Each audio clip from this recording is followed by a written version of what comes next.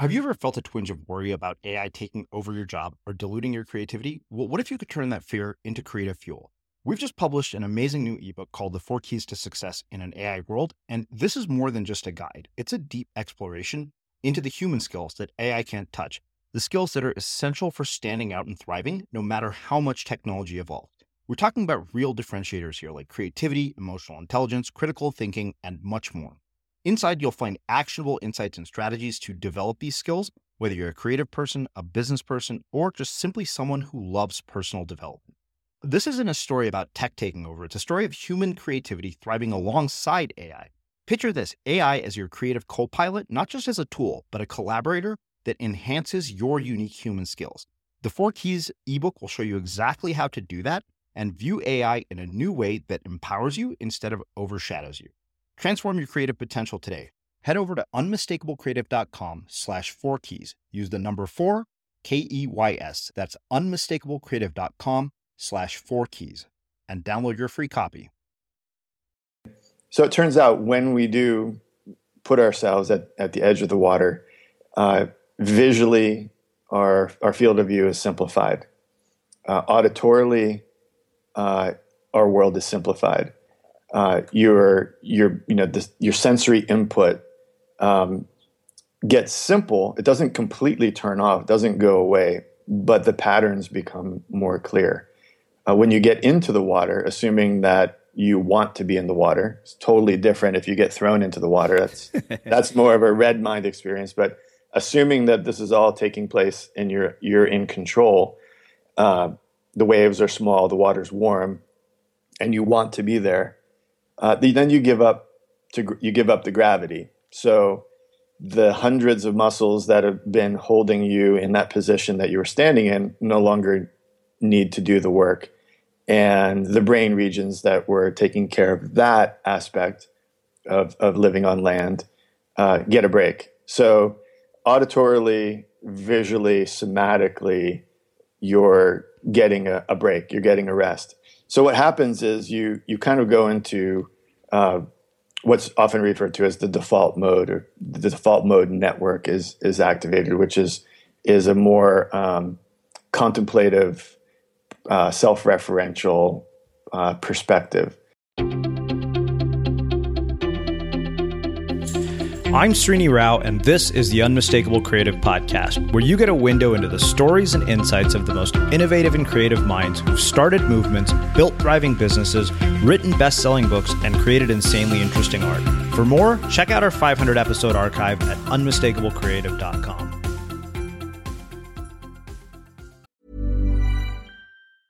Hiring for your small business? If you're not looking for professionals on LinkedIn, you're looking in the wrong place. That's like looking for your car keys in a fish tank.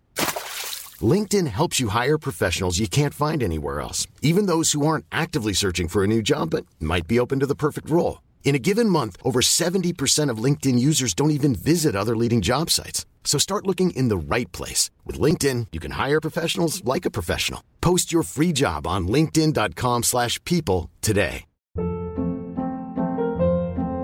Hold up. What was that? Boring. No flavor. That was as bad as those leftovers you ate all week. Keke Palmer here. And it's time to say hello to something fresh and guilt-free. Hello Fresh. Jazz up dinner with pecan-crusted chicken or garlic butter shrimp scampi. Now that's music to my mouth. Hello Fresh. Let's get this dinner party started. Discover all the delicious possibilities at hellofresh.com.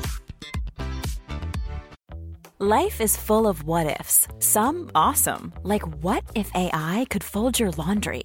And some, well, less awesome, like what if you have unexpected medical costs? United Healthcare can help get you covered with Health Protector Guard fixed indemnity insurance plans. They supplement your primary plan to help you manage out-of-pocket costs. No deductibles, no enrollment periods, and especially no more what-ifs. Visit uh1.com to find the Health Protector Guard plan for you. This is Paige, the co-host of Giggly Squad, and I want to tell you about a company that I've been loving, Olive & June. Olive & June gives you everything that you need for a salon-quality manicure in one box. And if you break it down, it really comes out to $2 a manicure, which is absolutely insane. It's also so easy to get salon-worthy nails at home with Olive & June. The difference between how your nails used to look when you did them yourself and now with the Mani system is a complete game changer. The best thing about Olive & June, too, is it's a quick dry. Dries in about 1 minute, lasts for 5 days, and full coverage in up to 1 to 2 coats. Visit oliveandjune.com/perfectmani20 for 20% off your first system. That's oliveandjune.com/perfectmani20 for 20% off your first system. Hey there, it's Michelle Norris. I'm host of a podcast called Your Mama's Kitchen. When I travel, I'm usually looking for a way to find a taste of home when I'm not at home. And one of the things I love to do when I am at home is entertain. And Airbnb allows me to do that. When I was in California recently, I rented a house that had a great kitchen. And when we were sitting around the table, we were all thinking, we're in someone else's house. Someone could be in all of our homes as well. If you have a home, but you're not always at home, you have an Airbnb. Your home might be worth more than you think. Find out how much at airbnb.com/host.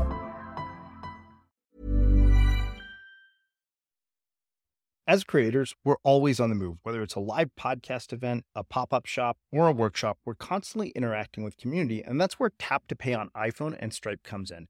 Imagine this. You're at a live event, a listener loves your merch, or a participant wants to sign up for your course on the spot. With Tap to Pay on iPhone and Stripe, you can accept their payments right there and then, right from your iPhone, so there's no extra hardware or no delays. Total game changer. It's not just for creators. Any business owner can do this. It's about making transactions smoother and much more personal, growing your business in your way. We've been using Stripe for our products and courses for a long time, and now with Tap to Pay on iPhone, you can take your business to the next level too. So visit stripe.com/tapiphone to learn more. Remember, folks, with Tap to Pay on iPhone and Stripe, your business is always at your fingertips. Jay, welcome to the Unmistakable Creative. Thanks so much for taking the time to join us. My pleasure. Really looking forward to this chat. Yeah. So, I have come across your work because I know of your book, Blue Mind, which is all about the science of what the ocean does to us and what water does to us. And, given who I am and what I'm all about, naturally, I was incredibly intrigued by all of this work. And coincidentally, right as this thought was going through my mind, we were making a list of guests we should have, and your name was on our list, and you tweeted something that I'd wrote. So it made really kind of a nice time to reach out to you. So I want to start with something that I think has been really interesting to hear from different people. And that is, what is it that you wanted to be when you grew up, when you were a kid, that ultimately led you down this trajectory? I have a very unoriginal answer to that question. I wanted to be a marine biologist. I like maybe half the world's population at some point in their lives, and specifically, I wanted to be Jacques Cousteau's wingman. That was kind of what I wanted, and again, I guess I joined a lot of people who dreamed of that, and that seemed ridiculous, especially I'm 48, so basically back then. We didn't have all of this information available about how to become a marine biologist. So everybody around me basically said, good luck with that. He's already got the job, referring to Jacques, and not a lot of encouragement. So you kind of had to put your head down, as with many dreams, and just keep plugging away at it. But yeah, I wanted to be a marine biologist, and it's simply because I loved the way I felt when I was near, in, on, especially underwater. That felt like the best version of the young me. And I thought, I want to feel that way all the time, even when I'm at work. And I figured marine biologist or maybe pro surfer would be the two paths. So I was very into science and math. And so marine biology seemed like the way to go. It's interesting that you use the exact words, I want to feel this way all the time, because that was literally my thought the moment I caught a wave and stood up for the first time. The day I got out of the water on that beach in Brazil, that was the one thing that went through my mind, so much so that I literally wrote those exact words in my book. I'm really curious why you think people miss moments of, realizing that, hey, this is a way I want to feel all the time in their lives, and why they can't find a way to connect that feeling to something they want to do with their lives often. I think there are a lot of people who take their dream, in my case, to be a marine biologist, and then at some point, at some juncture, they start burying it, and they start burying it pretty deep. and then they pop out at some point later and maybe have the opportunity to unearth it, to start digging and find that buried dream, maybe wistfully, maybe they've made some money and they can actually really do it up. But I meet people all the time who have taken that dream and buried it real deep, suffered some of the consequences of, having buried their dream, and then start digging it up later in life. I just decided I didn't want to do it that way, that I wanted to live my dream. As it sounds so cliche, but I just tried to figure out how to do that. And you make compromises, I suppose, financial compromises, among others, to do what you're passionate about, or what you dreamed of doing, and to live in a way that doesn't really feel like it's ever a job or it's work that you're strapped to. And at a young age, I just had that prioritized for whatever reason. Maybe because I watched my dad and his work. He had a desk job, and he did it really well. He was first at his desk in the morning and last to leave at the end of the day, because that's the way he was. He was a hardworking guy. And I just watched that and thought, hell no, no way. I'm not going to do that. And so early on, I guess that's a gift from my dad. I decided I'm going to align my dreams and my work, and make that work out. But I don't know. Everybody's got a different story. I'm not going to even try to explain why people bury their dreams or they don't. I can just tell you my version of it. It's interesting to hear you listen to you describe, the experience of watching your dad. And it's funny because, you could have that same experience and two people could have completely different reactions to it. Like one person could say, hell no, which you did. And I think you and I share that in common. My dad's a professor, and I kind of looked at what I didn't want to be. Not that, there's anything wrong with it, but I just thought this is not the life that I want to lead. And I also saw a lot of people older than me that I just couldn't fathom spending my life doing what they're doing. You look at movies like Office Space. I think each one of my friends in college kind of laughed it off when we saw it the first time, and we were like, okay. And they're like, yeah, but that's just life. We have to accept that. I think to me, the reaction was much more visceral, thinking, oh my God, this is what we're headed for. Right. Yeah, no, it's fear and love are two big motivators. And, if you see something that really scares the heck out of you, you'll move away from it. If you see something that you really love, you move towards it. And, and I think, I fell in love with the ocean at a young age and said, I'm going to move strongly in that direction. And, had a similar reaction, obviously, to, seeing different ways people work. And some of those ways just scared me. So that sort of pushed me maybe further down the path of marine biology. So walk me through the journey from, realizing as a kid that you wanted to be a marine biologist through sort of high school, early college, all of that stuff that ultimately leads to the work that you've done around Blue Mind and all of this. Like, how do you go from that early inkling to where you're at today? Yeah. So, I guess I've always known that the ocean, being in water, makes us feel good, and from a personal experience. But meeting people like you throughout my life and throughout my career, who have a similar story, like, wow, this is awesome. This is where I want to be. I'm going to figure out how to do this more often. And as a marine biologist, we're not really allowed to talk about that stuff. So I went through, I guess you could say, traditional education. I got my master's degree in environmental economics at Duke, and then did a PhD in wildlife ecology and evolutionary biology, studying sea turtles in Mexico. And, did publish tons of papers on biology, marine biology, animal migration, genetics, conservation, and all along realized that there's this big missing piece, which is our brain, the human brain, and this driver that drove me to want to be a marine biologist and many others to care deeply about the ocean, including people who fishermen, fisherwomen, people who hunt sea turtles, people who do whale watching for a living.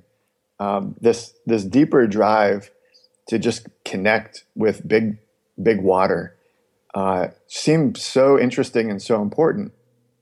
And I'd always been fascinated by neuroscience as it sort of was growing in the background and becoming more mainstream in terms of the writings and speaking about it.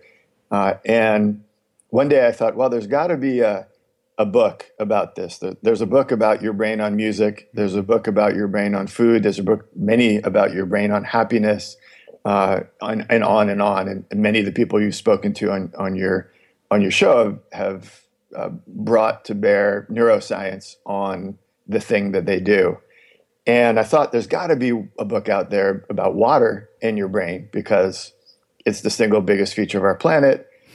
And our brain is the most complex thing in the universe. So somebody must have picked up on that and throw those through, and written a book about those two things together. And I didn't find the book I was looking for. And I was very disappointed. I thought, well, maybe it's in German, or maybe it's out of print, or maybe it's in Japanese. So I just kept searching and coming up short, and then tried to get somebody else to write it.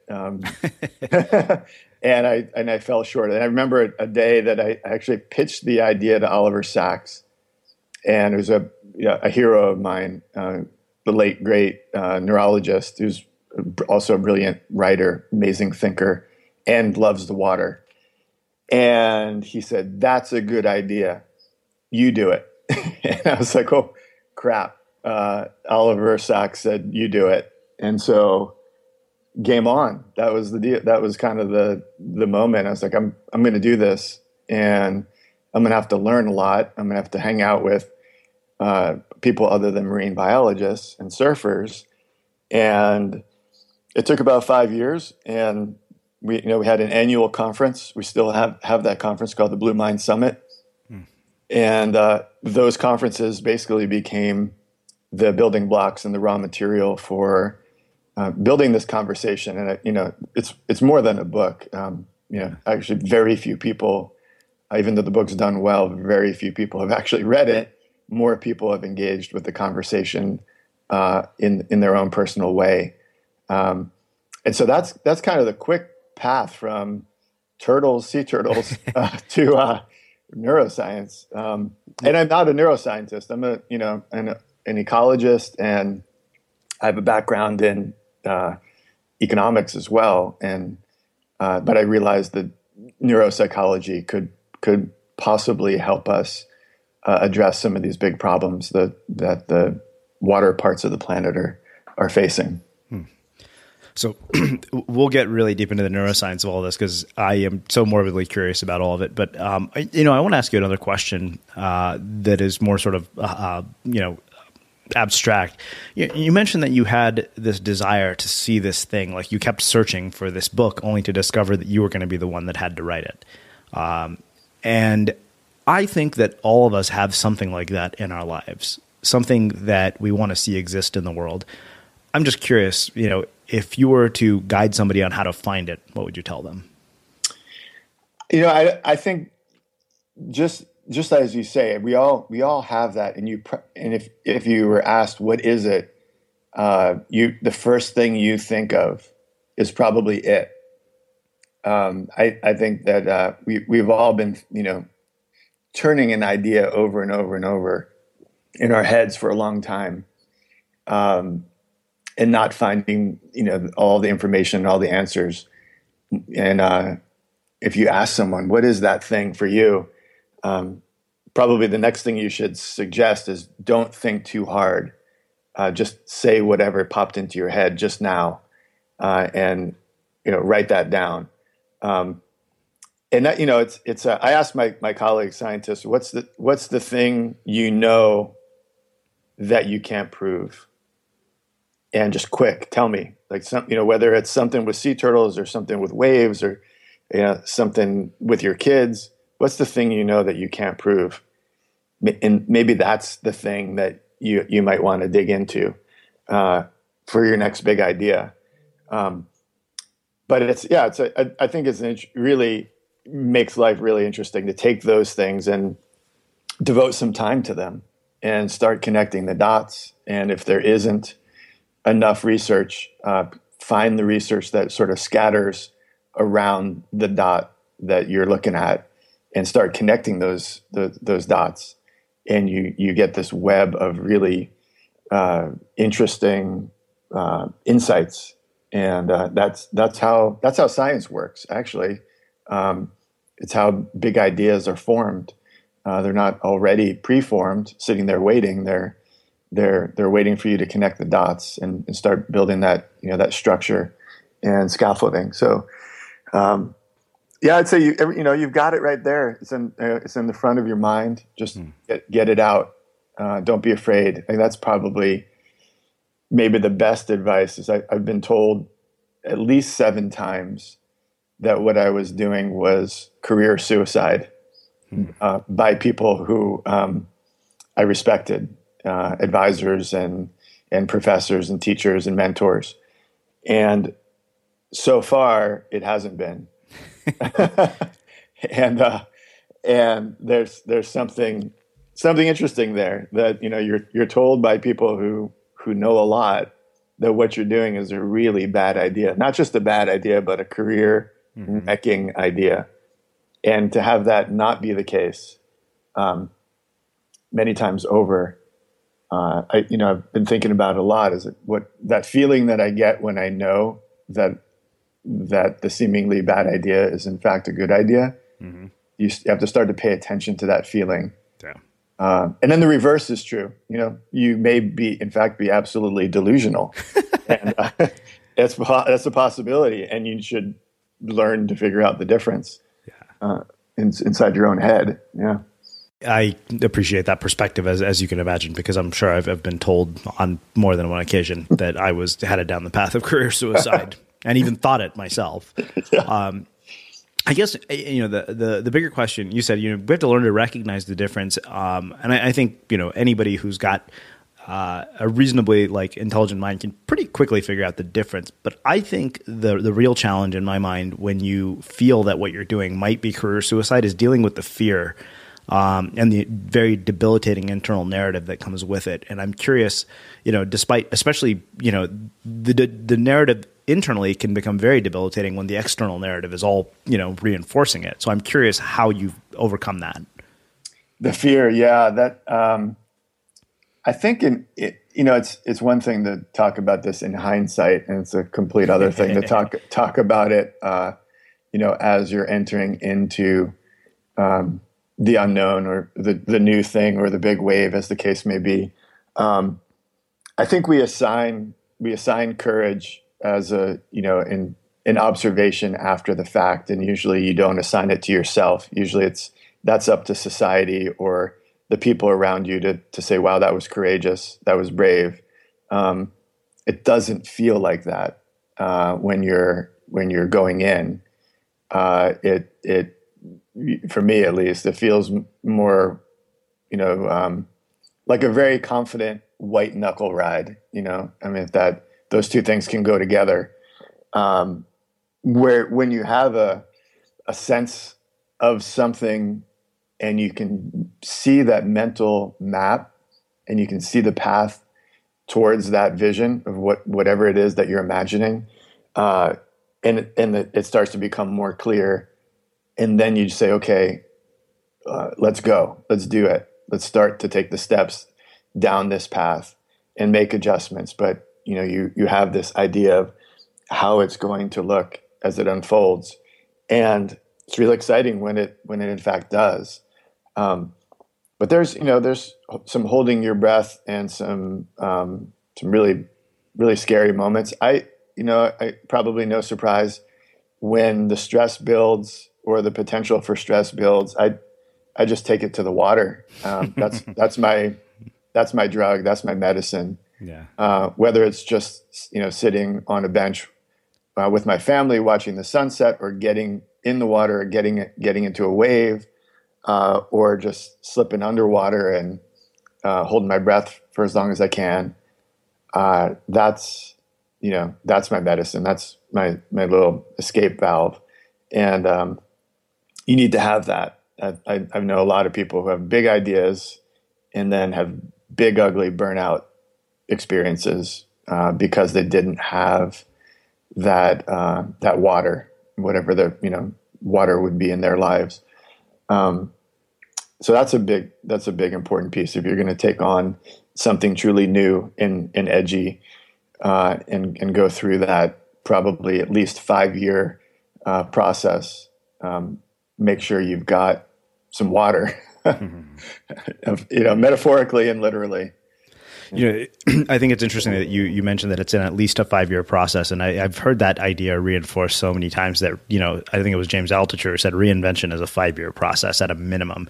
Like the first year you're kind of flailing. The second year, there's some hope. The third year you start making money. The fourth year you have a career. The fifth year you have something sustainable. Yeah. Yeah. And 5 years to 10 years. I mean, the big projects that I've worked on that I could finally take a step away from and say this worked, and it's not going away even if I do.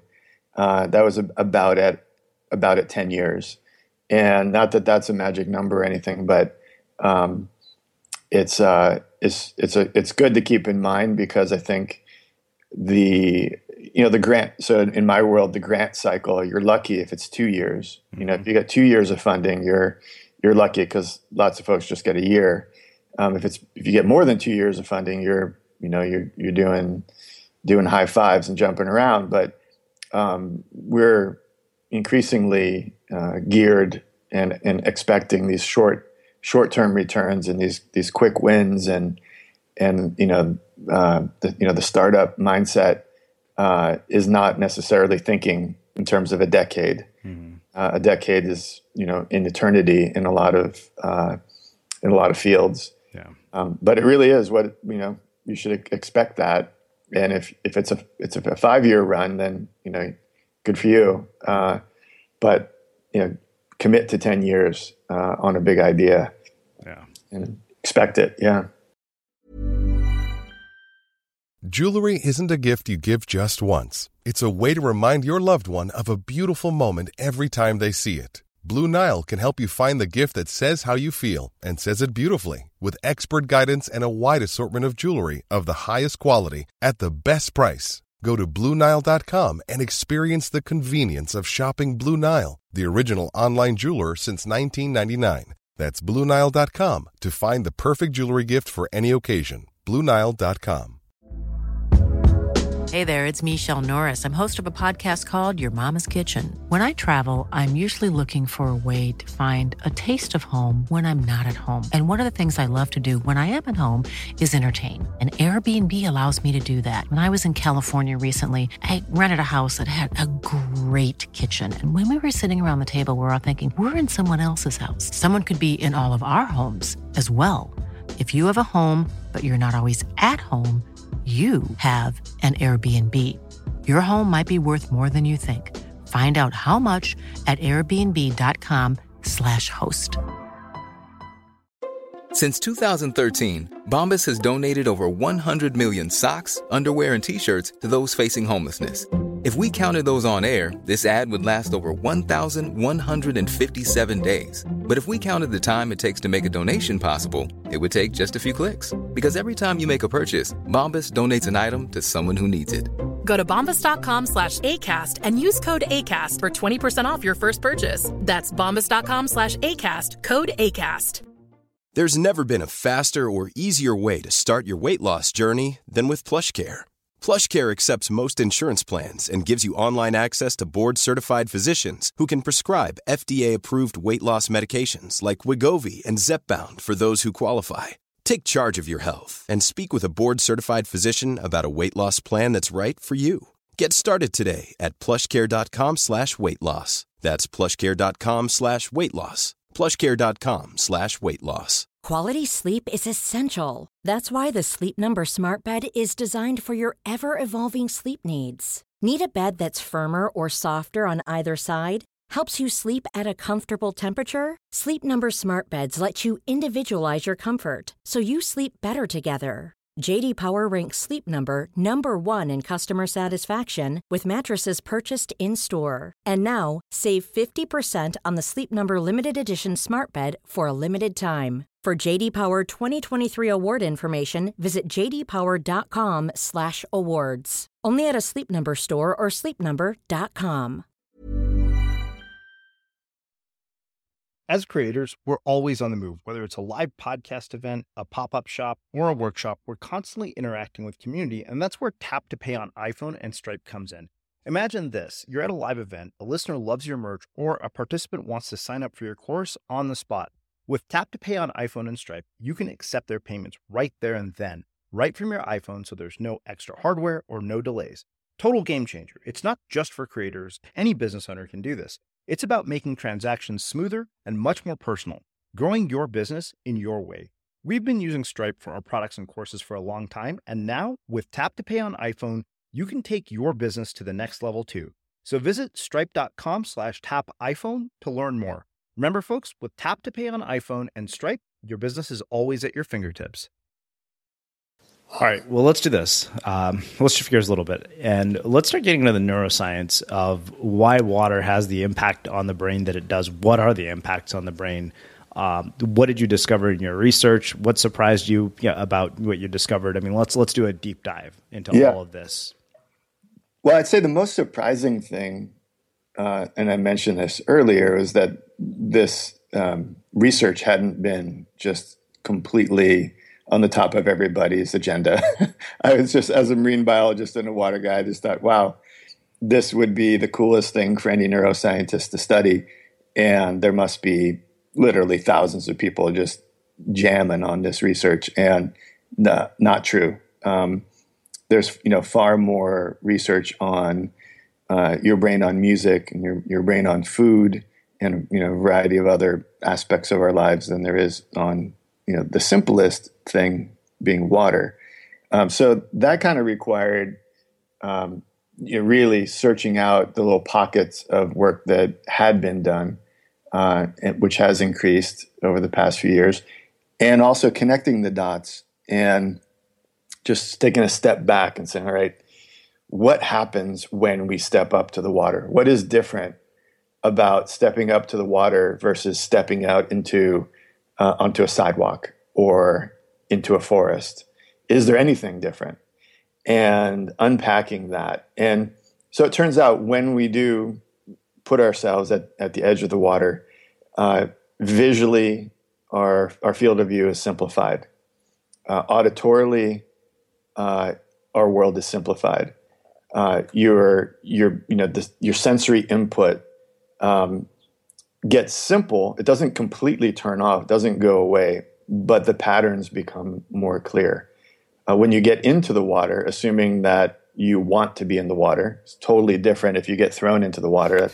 That's more of a red mind experience. But assuming that this is all taking place and you're in control, the waves are small, the water's warm, and you want to be there, then you give up the gravity. So the hundreds of muscles that have been holding you in that position that you were standing in no longer need to do the work.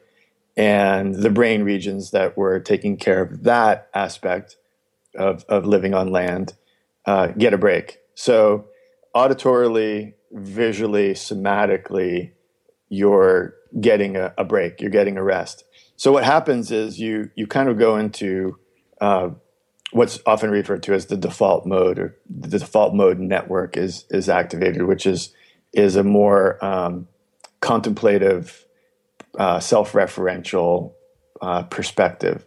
And your brain doesn't just shut down because you don't have this auditory and complex visual input. It starts to go to work on some other thing. So you have this different feeling that I call blue mind, and it's a mildly meditative sense of being more connected to yourself, more connected to your environment, more connected to the people around you if you happen to be with a loved one or a friend. And it's different than stepping out onto the sidewalk, or sitting here in this room that I'm in, or even taking a walk in the forest.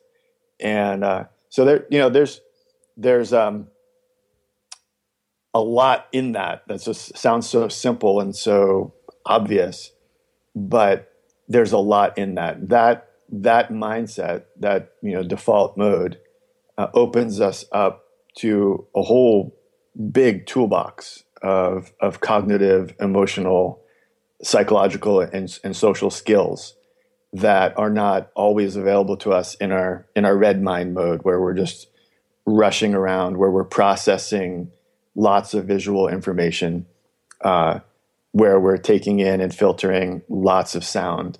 And it's worth considering that as a piece of how we live. And I guess I would say reminding ourselves, to take that time and break away and find your water, whatever it may be. And it's, for me, it's the Pacific Ocean, 2 blocks away. For some people, it's their bathtub. For some people, it's the pond or the lake or the river in their town. And so that's that's kind of the broadest brush, I guess you could say. But when you get down into it, there are all kinds of really incredible applications. So for people who are, say, extremely stressed out, suffering from post-traumatic stress, water can be among the best therapies available. For people who are extremely distracted and just kind of can't really settle down and get thinking about something that needs their attention, just taking themselves to the edge of the water can open up, the creative process. And artists and musicians have known this for a long time, as have entrepreneurs and scientists. And it really is a simple idea, but hopefully conversations like this one can nudge us back to making space, in our lives for a little bit more blue mind time. Mm-hmm. So many questions, as you might imagine. Yeah.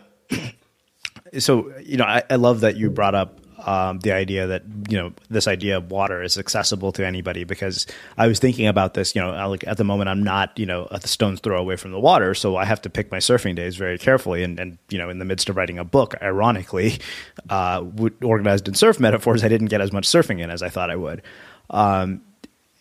But I think the idea that, it's accessible to us through something as simple as a shower is really interesting to me, because, often a lot of the ideas that I write about occur in the shower, and that's not an uncommon occurrence. One of the things I'm really just curious about is why we have the feeling that we do when we come out of the water. And I'm curious, that feeling that I get coming out of the water, can anybody experience that regardless of whatever the body of water is? Like, what is happening to my brain, like neurologically, when I've gotten out of the water after a surf session where I've caught a lot of waves? So, that's a great example, surfing. So if you take surfing and you rip it apart, part of it is exercise, just plain and simple. So you could exercise your body in a similar way without the waves, without the ocean. So, and there's a ton of research on exercise being really good, obviously for your body, but also for your brain, right? For helping you to regulate stress, helping your brain to just be a better brain, and to reduce the harmful chemicals and to boost the good ones, the feel good chemicals. So you get this endorphin high from exercise of any kind, that your brain is full of these feel good chemicals at the end of a workout. So when you're getting out of the water after a surf session, you've got that along with all these other aspects of being near and on and under the water. So you add to that the sound, the rhythmic sound of the ocean, which puts you in kind of a synchrony, or in that sort of, scientists even call it a groove. There's some really cool research that's come out about rhythm in the brain. And it turns out that your synchrony with the rhythm occurs subconsciously. So even without trying, even without really being a musician, you get into the groove with whatever the rhythm is just by being in the presence of those sound waves. So a similar thing happens when you're on the ocean. So you're out there getting into a groove with the ocean. You're exercising. You're having this set of experiences that are accumulated, and I call it blue mind. So, we can kind of go deeper and deeper into the various levels, the various physiologies of that experience, from the salt water, to the taste of the ocean, in your mouth, that feeling of, having it actually just pour out of your sinuses, as the case may be, as you're emerging from the water. But it's all of that combined, which is really unique. I think it kind of brings up a couple of topics that are getting a lot of attention, at least in the surf world these days. The wave pools, the artificial waves, and the virtual reality waves. And are those going to be somehow a replacement or a supplement to going out into a real ocean and real waves? And I think when you understand a little bit about the neuropsychology aspects of surfing, you kind of will kind of understand that a wave pool is not going to replace that oceanic experience. A virtual reality wave is not going to replace even a little real wave. I'll take 15 seconds of real ocean over a virtual ocean any day.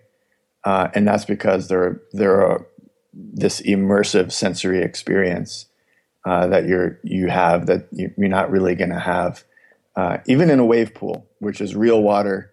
It's a real wave, but it's sanitized in a sense. Mm-hmm. Yeah. And so, psychologists refer to this sense of soft fascination, which we get when we're on a surfboard or sitting on the beach, which is it holds your attention, but it doesn't dominate your attention. And so the ocean is changing. It's sending different little packets of information at you. There may be a fin, there may be a bird, the breeze may pick up. It holds your interest, but at the same time, it isn't a massive amount of information that's distracting. So you get to enter into this blue mind mode, or this this mildly meditative state. So the other thing that I think often, at least I've experienced, is that we come out and we find flow, and that flow seems to me to carry into all of my other work. If I write after a surf session, the entire experience of writing is completely different than writing on any normal day. Like, I can just sit down, open up a notebook, and I can probably write for an hour or two, and I don't even have to think. Like, it just, literally flows. I'm curious how we might bring the sense of flow into our lives if we're not surfers or people who are, able to easily immerse ourselves in the ocean. Yeah, it's interesting that the concept of flow is a water metaphor. Mm-hmm. That we're in any conversations about creativity and flow are just really full of water metaphors. And as a writer and as a thinker, that they're unavoidable. You end up tripping over them all the time, and there's a reason for that. It's and I think it's because we have this deep fundamental evolutionary connection to water. It's the matrix of life. It's most of our bodies. If you don't have water, you're going to be dead within a week, and so it makes sense that we would find the right spot relative to water to be both beautiful and satisfying, and allow us to to maybe our guard to drop a bit.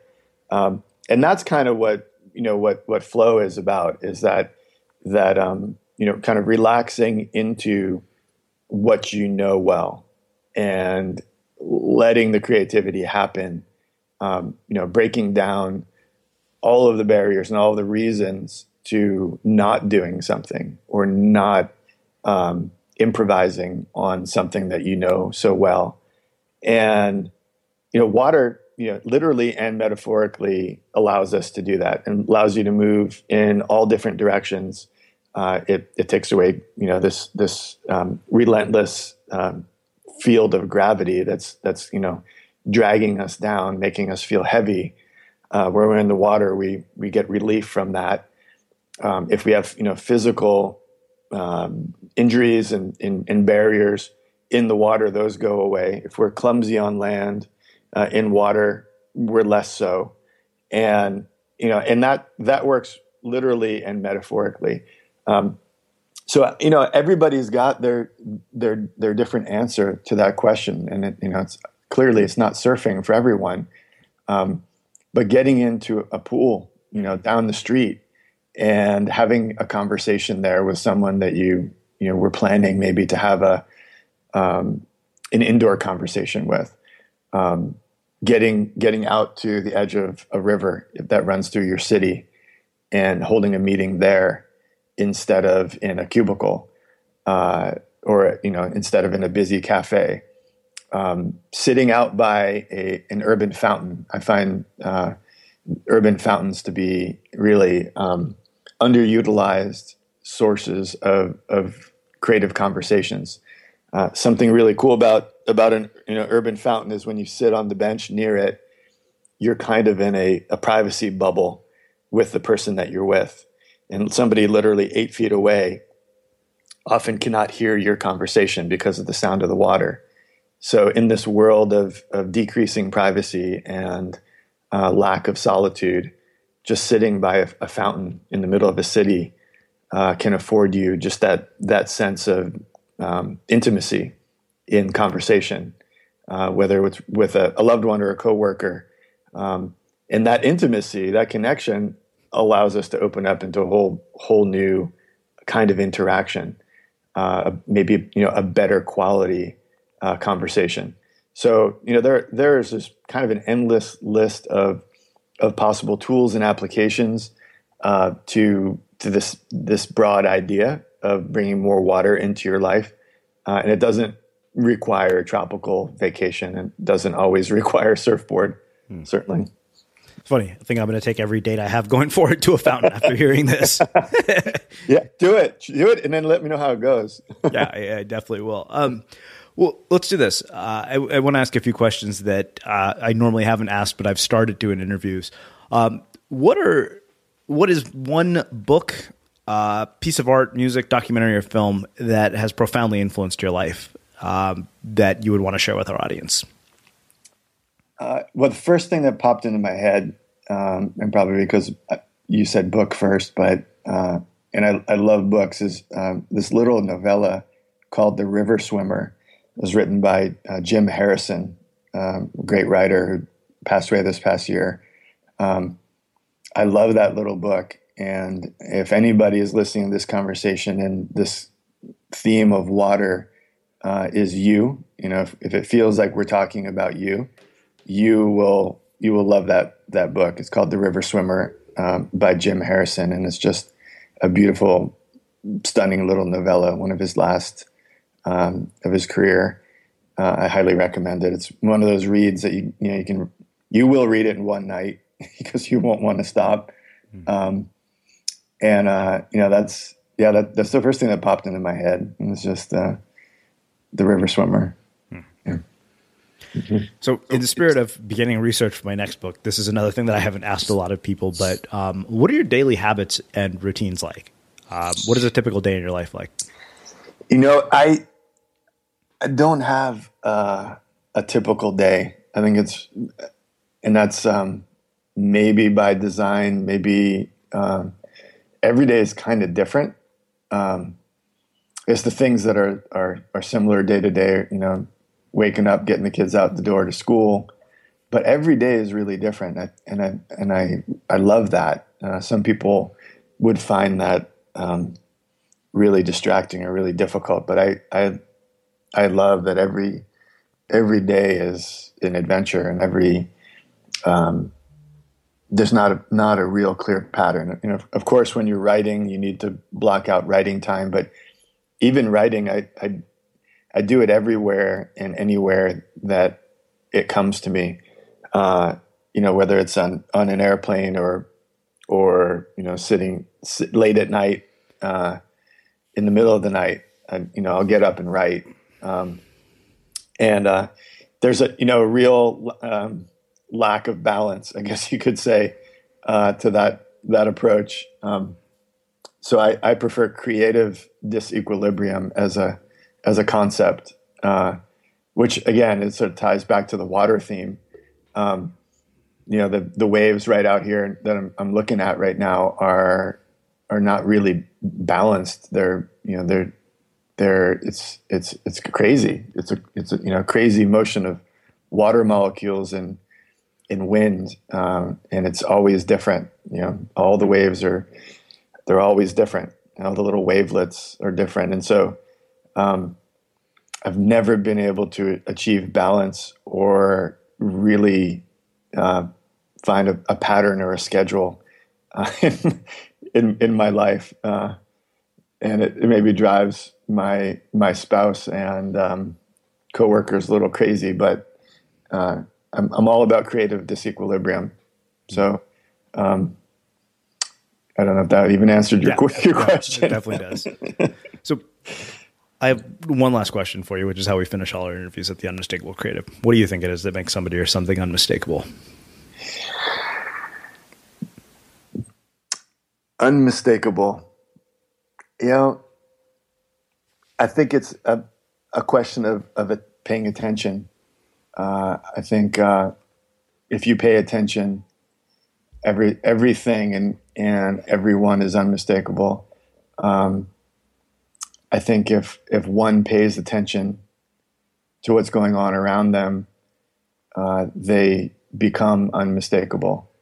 The insights that you may have, that date that you're going to have next to the fountain, by paying attention to the person you're with and the water around you, you become unmistakable, and as do they. And so I think it's about attention, about focusing our attention and harnessing it and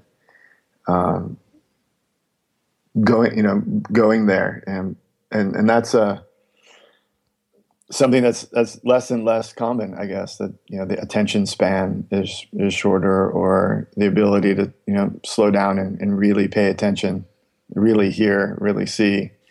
But I think that's what makes anything, any moment or any person or any place unmistakable, is just a focused attention. Well, this has been really cool. I am really, really thrilled that we got a chance to connect, and I really, really appreciate you taking the time to join us and share your story and your insights with our listeners. My pleasure. And I really hope you get in the water as much as possible while you're getting through this writing process, and look forward to reading about all of that soon from your book. Yeah. Awesome. And for everybody listening, we will wrap the show with that. Thank you for listening to this episode of the Unmistakable Creative Podcast. While you were listening, were there any moments you found fascinating, inspiring, instructive, maybe even heartwarming? Can you think of anyone, a friend or a family member who would appreciate this moment? If so, take a second and share today's episode with that one person, because good ideas and messages are meant to be shared.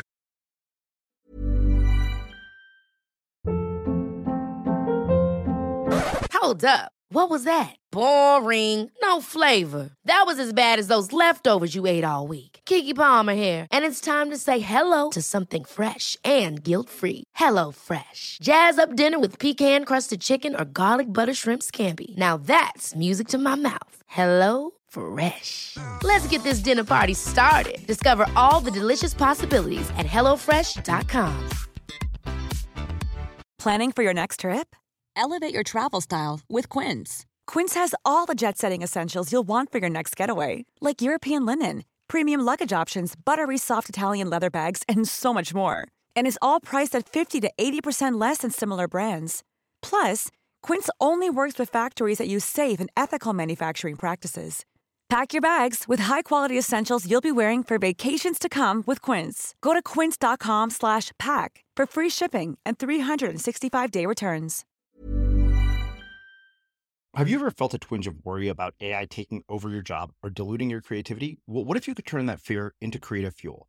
We've just published an amazing new ebook called The 4 Keys to Success in an AI World, and this is more than just a guide. It's a deep exploration into the human skills that AI can't touch, the skills that are essential for standing out and thriving, no matter how much technology evolves. We're talking about real differentiators here, like creativity, emotional intelligence, critical thinking, and much more. Inside, you'll find actionable insights and strategies to develop these skills, whether you're a creative person, a business person, or just simply someone who loves personal development. This isn't a story about tech taking over. It's a story of human creativity thriving alongside AI. Picture this, AI as your creative co-pilot, not just as a tool, but a collaborator that enhances your unique human skills. The 4 Keys ebook will show you exactly how to do that and view AI in a new way that empowers you instead of overshadows you. Transform your creative potential today. Head over to unmistakablecreative.com/4keys. Use the number 4, KEYS. That's unmistakablecreative.com/4keys and download your free copy.